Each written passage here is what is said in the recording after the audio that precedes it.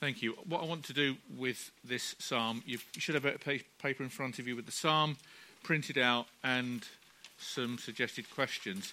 It's a psalm that breaks very easily into three main headings, if you like.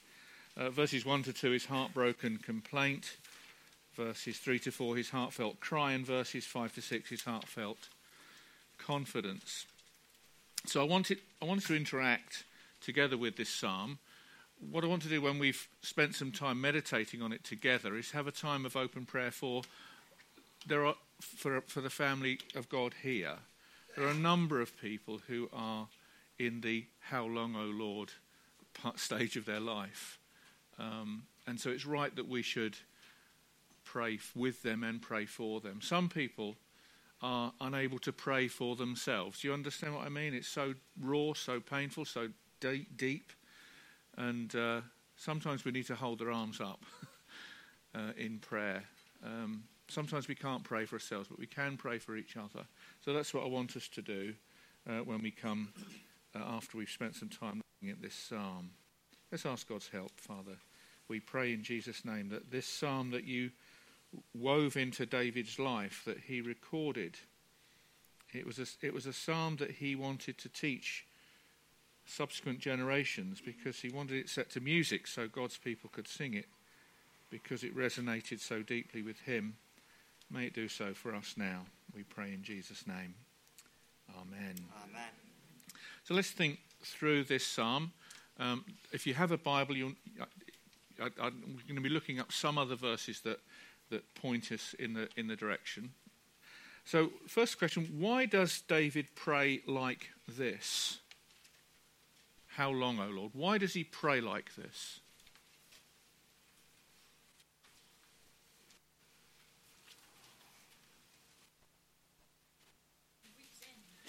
Because he's at his wit's end.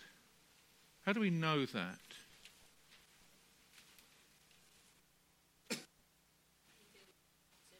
He feels forgotten. Will you forget me forever? Is that, by the way, let me just be a bit techie, that is theologically impossible, isn't it? How can God forget anything or anyone or any one of his children? How can he do that? It is impossible. It's theologically, utterly impossible. Someone turn to Numbers, would you? Numbers chapter 6, and someone read verses 22 through 27.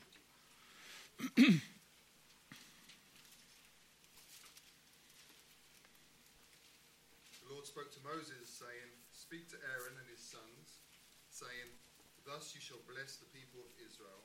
You shall say to them, The Lord bless you and keep you. The Lord make his face to shine upon you and be gracious to you. The Lord lift up his countenance upon you and give you peace." Thank you. So shall they put my name upon the people of Israel, and I will bless them. That's God's heart, that's God's passion, that's God's desire to deeply, richly bless his people, to have his face shining upon them, to give them his peace. That is not what David's experiencing. Would you, if you heard someone pray, "How long, O Lord, will you forget me forever?" would you correct their theology? Would you say, "You can't say that. You can't say that. God's never forgotten anybody." Would you say that? Please don't. If someone's heartbroken, don't correct their theology. Some of us are blessed with a sort of a nitpicker brain, and sometimes it can be hurtful, not helpful, to just let it go. Let it go. Just, it's okay. So even though I think in David's soul he knows that God has forgotten him, that's exactly how it feels. That's exactly how he feels. This is functionally, agonizingly real for him. what's happening in, how would you describe his emotional condition in verse 2?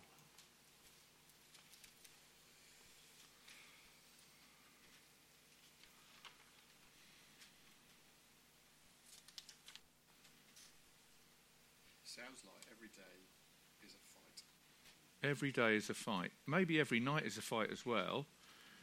Have you ever had the experience where, as one of my sons calls it, a brainworm, and it just goes round and round and round. You can't get these thoughts out of your mind. You're locked in with your thoughts. You can think nothing else but this dark thing is just hanging over you. And your thoughts go round. And notice what he describes. How long must I wrestle with my thoughts? If you're faced with a problem, you will want to find a solution, won't you? You will want to find a way out. You will want, how's this going to work out? What's going to happen? What's going to happen tomorrow? What's going to happen next week? What if? What if? What if? You ever played the what if game?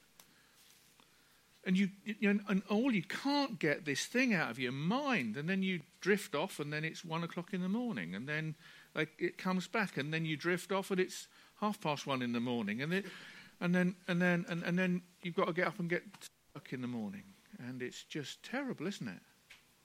I think that's his reality. How does he feel in his heart?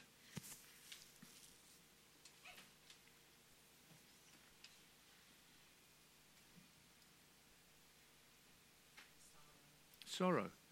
He's overwhelmed with sorrow.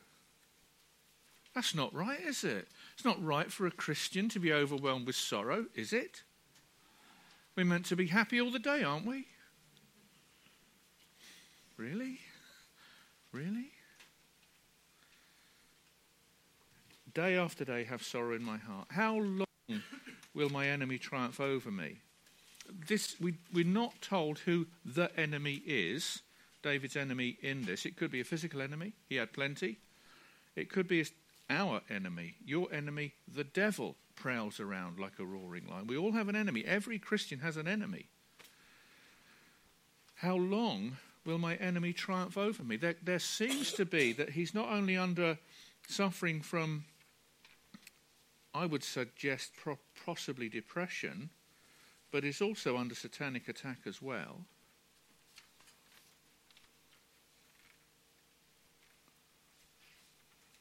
This phrase, how long, O Lord, actually is a recurring prayer within the Scriptures. So someone would look up Psalm 6, verse 3. Someone else look up Psalm 35:17. Someone look up Habakkuk chapter 1, verse 2.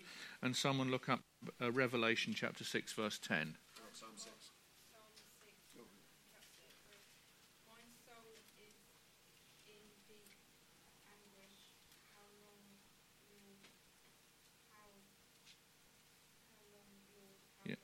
Thank you. David again in Psalm 6. How long? Psalm 35:17.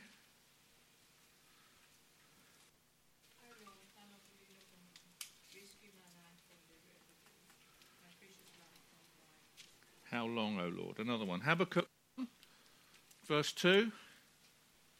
How long, Lord, must I call for help, but you do not listen? How long must I... Cry out to you violence, but you do not save. Revelation 6, verse 10. Get your head round this one. Called out in a loud voice, how long, sovereign Lord, holy is you, until you judge the inhabitants of the earth and avenge our blood. So these are the prayer in Revelation 6, verse 10, are from people, Christians who've been martyred for their faith, and they're crying out from the altar, how long, O Lord, before you avenge our blood? How long before you right all the wrongs? How long before you bring justice into the cosmos? So it's a recurring prayer that runs throughout the Bible. How long, O Lord? How long before you save my children? How long before you revive the work that bears your name? How long before there's justice again in this land? How long, O Lord? How long? How long? Does the fact that this prayer that's recorded by God's people throughout the scriptures give you encouragement and comfort. Do you sometimes feel, particularly if we're having a time of open prayer, that you've got to get your words right? And it's all got to be nice and nicely, neatly bowed and theologically sound and all the rest of it. I think this guy's real. And the fact that David wanted this psalm recorded and he wanted it sung by God's people is a huge blessing to God's people. It's okay to pray like this. It's okay to tell God how you actually feel.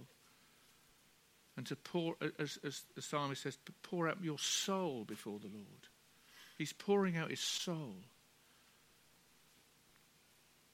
There's no one else, I think, that we can do that with. Even to the people that you're closest to by the ties of nature. You can pour out your soul, but you know that sometimes it's not going to resonate, it's not going to connect. But here is one, the Lord, to whom we can go and pour out our souls and weep and beg and plead. How long, oh Lord, how long? Heart complaint. Now look at his heartfelt cry, verses 3 through 4. Look on me and answer, Lord my God. What reasons does David bring to plead his case with God? In other words, when he says, look on me and answer me, why should the Lord look on him and answer him? What reasons does he bring to present his case before the Lord?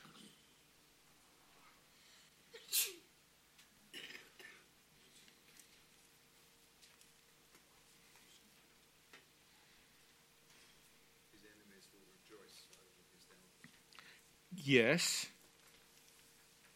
Is there anything else? Sleep in death without God. Yes. Is there anything else? Needs God's light. Hmm? Needs God's light. He does. That's what he's praying for. Give light to my eyes, or I will sleep in death.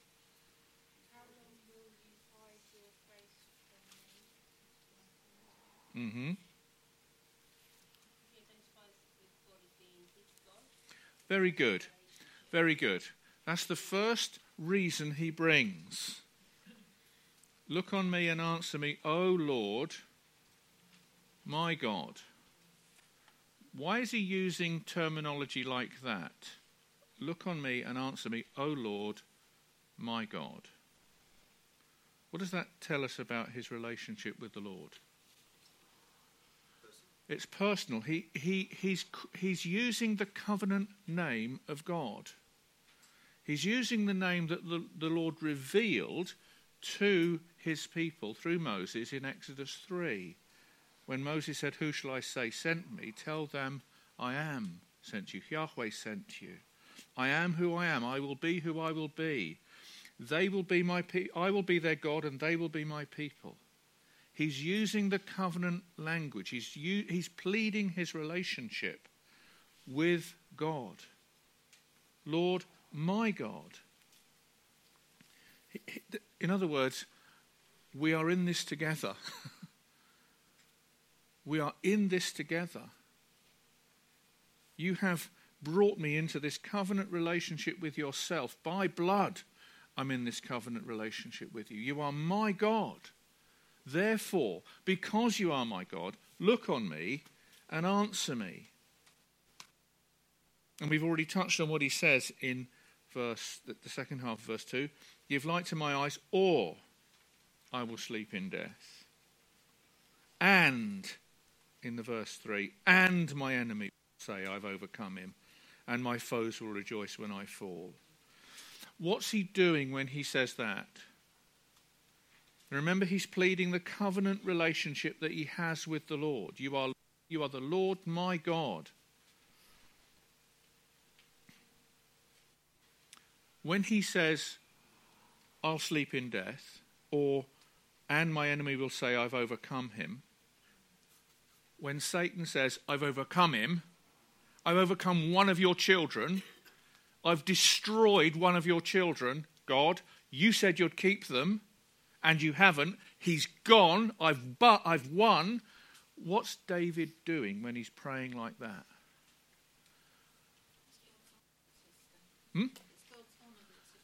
It is God's honour that is at stake. It is God's reputation wrapped up in your life that is literally at stake. Who else prays like that?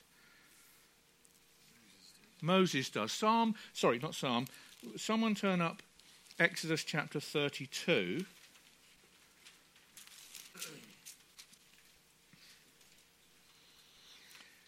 And 9 through 14, please. If someone's got Exodus 32, I'd like you to read verses 9 through 14. Thank you, Mrs. Kane. I have seen these people, the Lord said to Moses, and they are a stiff-necked people. Now leave me alone so that my anger may burn against them, and that I may destroy them, and I will make you into a great nation. Sorry, where have I got to go down to? Verse 15. But Moses sought the favour of the Lord his God.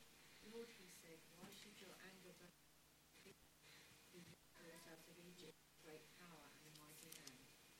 Why should the Egyptians say it was with evil intent that he brought them out, to kill them in the mountains and to wipe the face of the earth? Turn from your fierce anger, relent, and do not bring disaster on your people.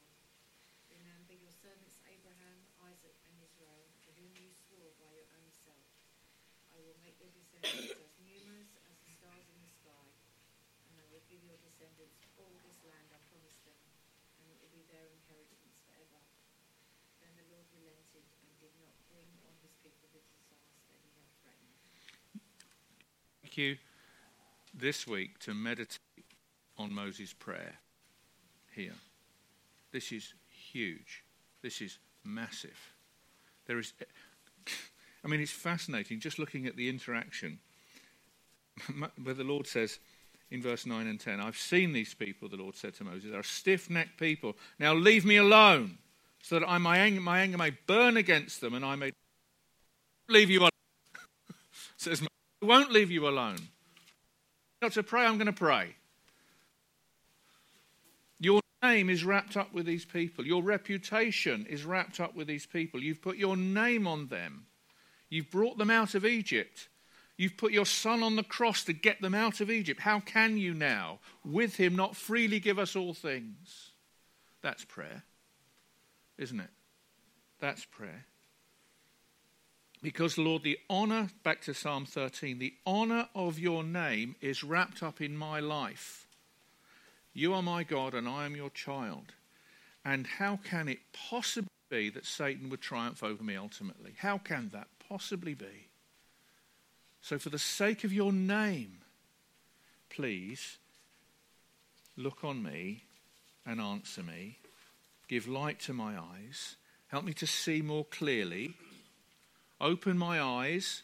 Who else prayed that? Open my eyes that I may behold wondrous things from your law. Open my eyes. Give light to my eyes. How does this teach us to pray? How does this teach us to pray? Or let me ask you a slightly different way. Does this help you to pray?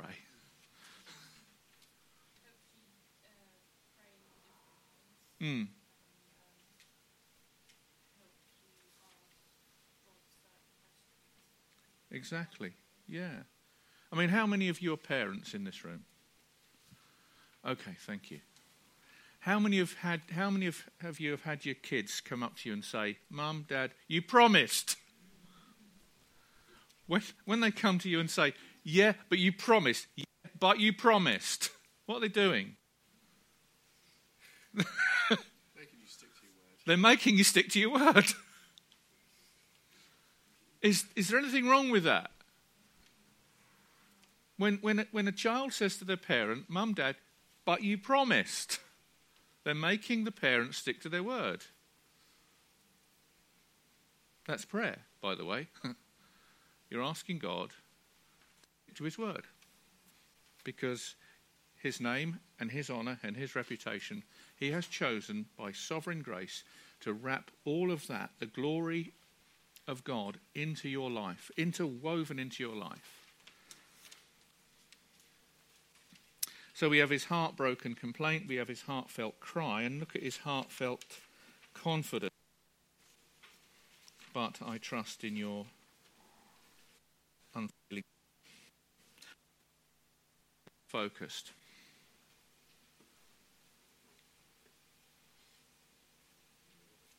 He's focused on the Lord. Has his situation changed? There's no evidence that the situation that has broken his heart has changed. Is there? There's no evidence in this psalm that his prayer, in a sense, has been answered, like the trouble is gone. It's all behind me now. But what has changed?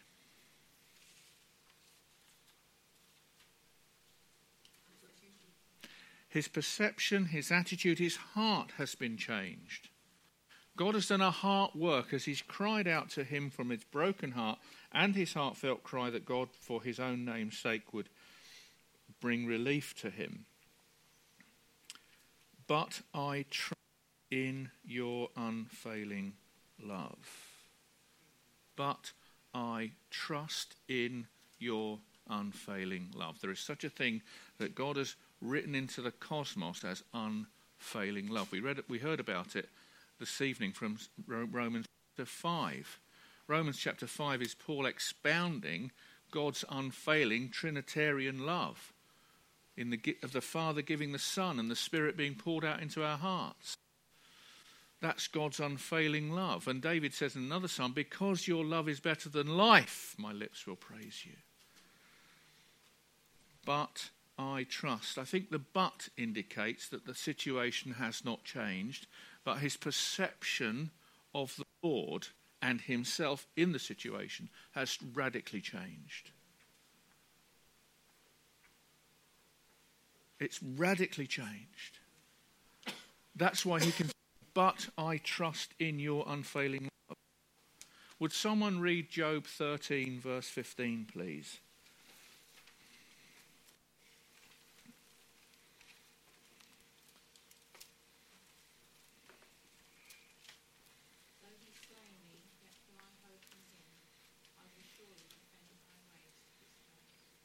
Though he slay me, yet will I hope in him, or yet will I trust in him. Can you imagine that? Though he slay me, yet will I trust in him. God didn't slay Job, did he? But he did slay the Job behind the Job, the true innocent sufferer. Did he not?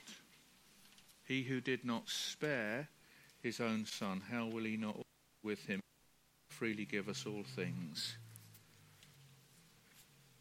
But I trust in your unfailing love. My heart rejoices in your salvation.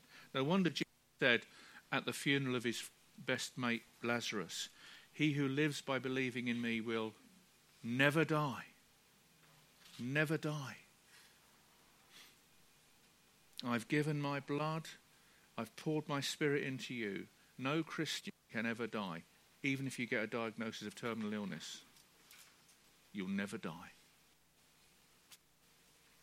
But I trust in your unfailing love. How do you think, we've already thought about this to a degree, but how do you think David got there? How did he, in the situation that was so heartbreaking at the beginning of the psalm, and hadn't changed by the time he got to the end of the psalm, how had he got to the perspective that enabled him to say what he says in verses 5 and 6? I trust, my heart rejoices, I will sing. How was he able to get there?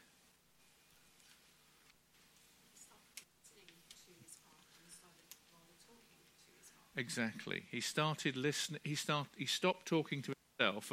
In other words, by listening, by preaching the gospel to himself, by embracing the exceedingly great and precious promises that the Lord has made in his covenant, He changed the perception of them. That's a fascinating verse. Amanda was sharing that with me recently.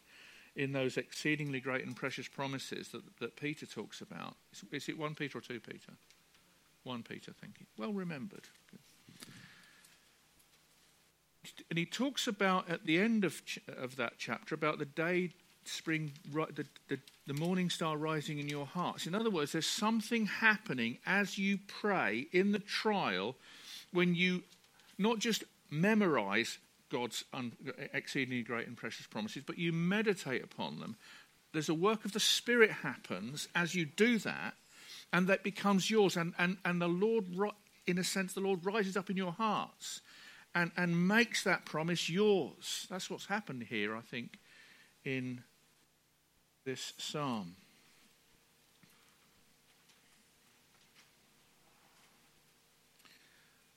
We mentioned at the beginning that Habakkuk prayed this, "How long, O Lord?" in his situation, looking at the violence and the injustice in his nation at the time, in Habakkuk 1:2, where he said, "How long, O Lord?" Would someone read Habakkuk chapter 3, verses 16 through 19, please?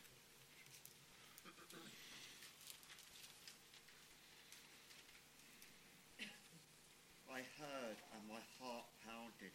My lips quivered at the sound. Decay crept into my bones and my legs trembled. Yet I will wait patiently for the day of a calamity to come to the nation invading us. Though the fig tree does not bud and there are no grapes on the vines, though the olive crops fail and the fields produce no food, yet though they are no sheep in the pens and no cattle in the stalls, yet I will rejoice in the Lord. I'll be joyful of my Saviour. The sovereign Lord is my strength. He makes my feet like the feet of a deer. He enables me to go on the heights. So at the end of Habakkuk's prayer, "How long, O Lord?" and the Lord answers. And then in chapter 2 he goes, "You're going to do what? You're going to do what? Look at the nations and be amazed." And he comes to the end of his Psalm 13 experience, because I think Habakkuk is a Psalm 13 experience as well. And he says, "Though I'm going to go through the most profound suffering and poverty, there is calamity coming on the nation invading us. But while the nation is invading us, the fig tree won't bud, no grapes on the vines, olive crop fails, no food, no sheep, no cattle, no sustenance, nothing of what we would term as the Lord's blessing upon us. Nothing. Yet I will rejoice in the Lord. I will be joyful in God my Saviour.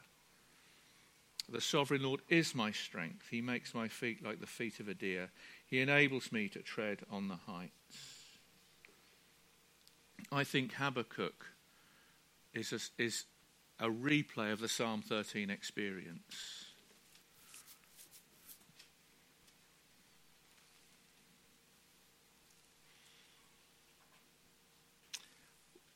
What was the Lord's key that he gave Habakkuk to help him to get through what he was going through?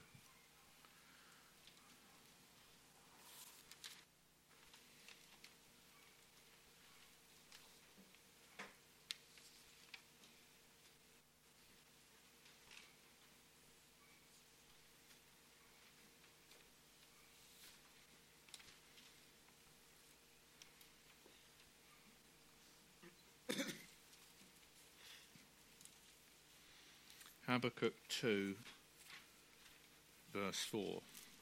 "See, the enemy is puffed up, his desires are not upright, but the righteous person will live by faith," or by his faithfulness. That's how David is getting through what he's going through. That's how Habakkuk got through what he was going through. That's how you and I will get through whatever the Lord puts us into. The righteous will live by faith. This is David living by faith. It's okay to have a heartbroken complaint before the Lord. But let's learn, as David has taught us, that it's right and proper to bring our petitions to the Lord and bring reasons why the Lord should hear us, because he is the Lord our God. And may the Lord all get us to the place where David got to, but I trust in your unfailing love. What I'd like us to do now is just have a time of open prayer. I won't mention the names of the folk in our fellowship who are needing of our prayers, but you know as well as I do, there are many, many folk in our church. I've never known a season like it, where many are crying out, "How long, O Lord?" So I won't mention names, but as they come to you, as they're laid upon your heart, even if it's a little one-liner, we'll pray. We'll say Amen as we lift these names up, these people up, our family up before the Lord, and then we'll sing. So please pray as the Lord leads you, and then I'll close, and then we'll sing.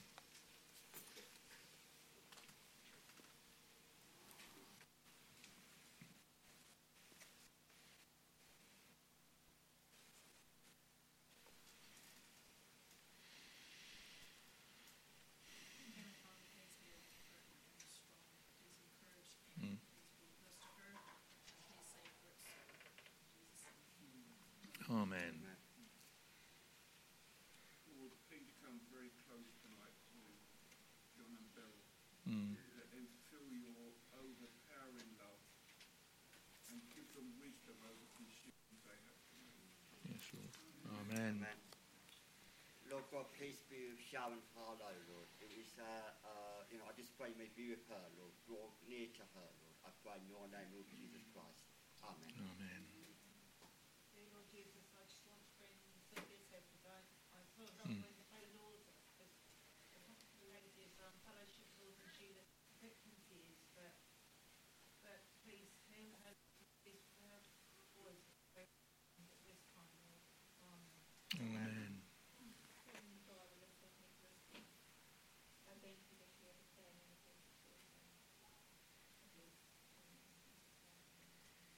Amen.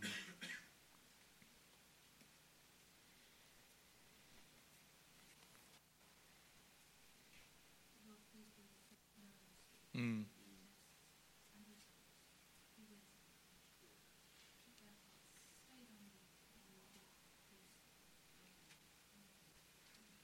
Amen.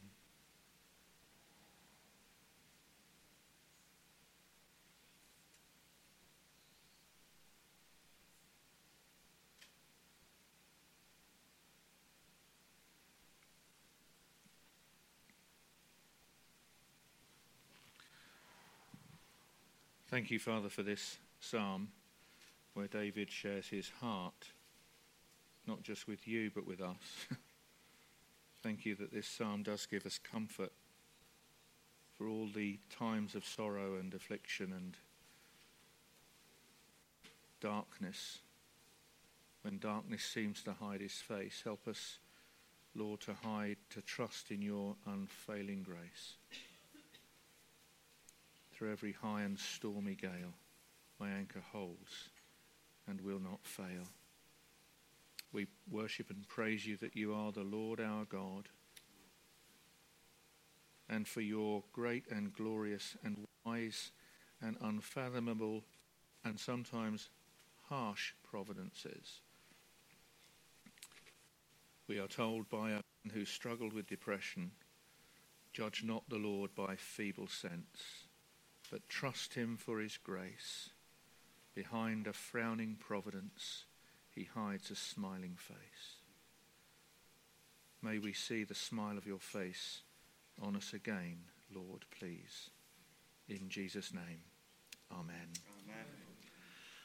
Thank you for interacting, and as we've spent time walking with David through Psalm 13, we'll conclude our time together by standing and singing as the musicians lead us through all the changing scenes of life, and I hope it was going to come up behind me with the magic of modern technology.